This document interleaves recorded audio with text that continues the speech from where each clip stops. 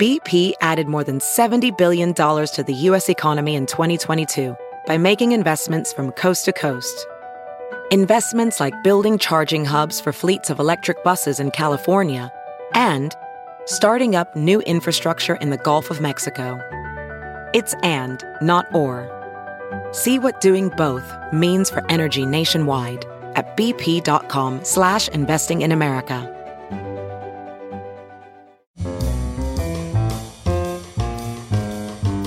This is Merriam-Webster's Word of the Day for Sunday, October 12th. Brought to you by the new Merriam-Webster's Advanced Learners English Dictionary, designed for students and teachers of English as a second language. Learn more at learnersdictionary.com. The word of the day for October 12th is divulge, also pronounced divulge, and spelled D-I-V-U-L-G-E. Divulge is a verb that means to make known as a confidence or secret. Here's the word used in a sentence. Sarah promised not to divulge the news of her friend's promotion until it was official. It isn't vulgar to make known the roots of divulge, and that sentence contains two hints about the word's origin.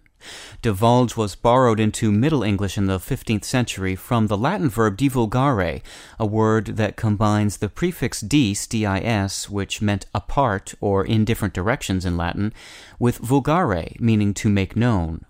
Vulgare, in turn, derives from the Latin noun vulgus, meaning mob or common people.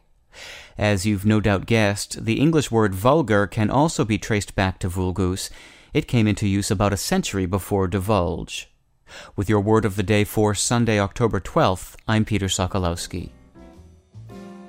Visit the all-new learnersdictionary.com, the ultimate online home for teachers and learners of English. A free online dictionary, audio pronunciations, custom study lists, and interactive exercises are available now at learnersdictionary.com.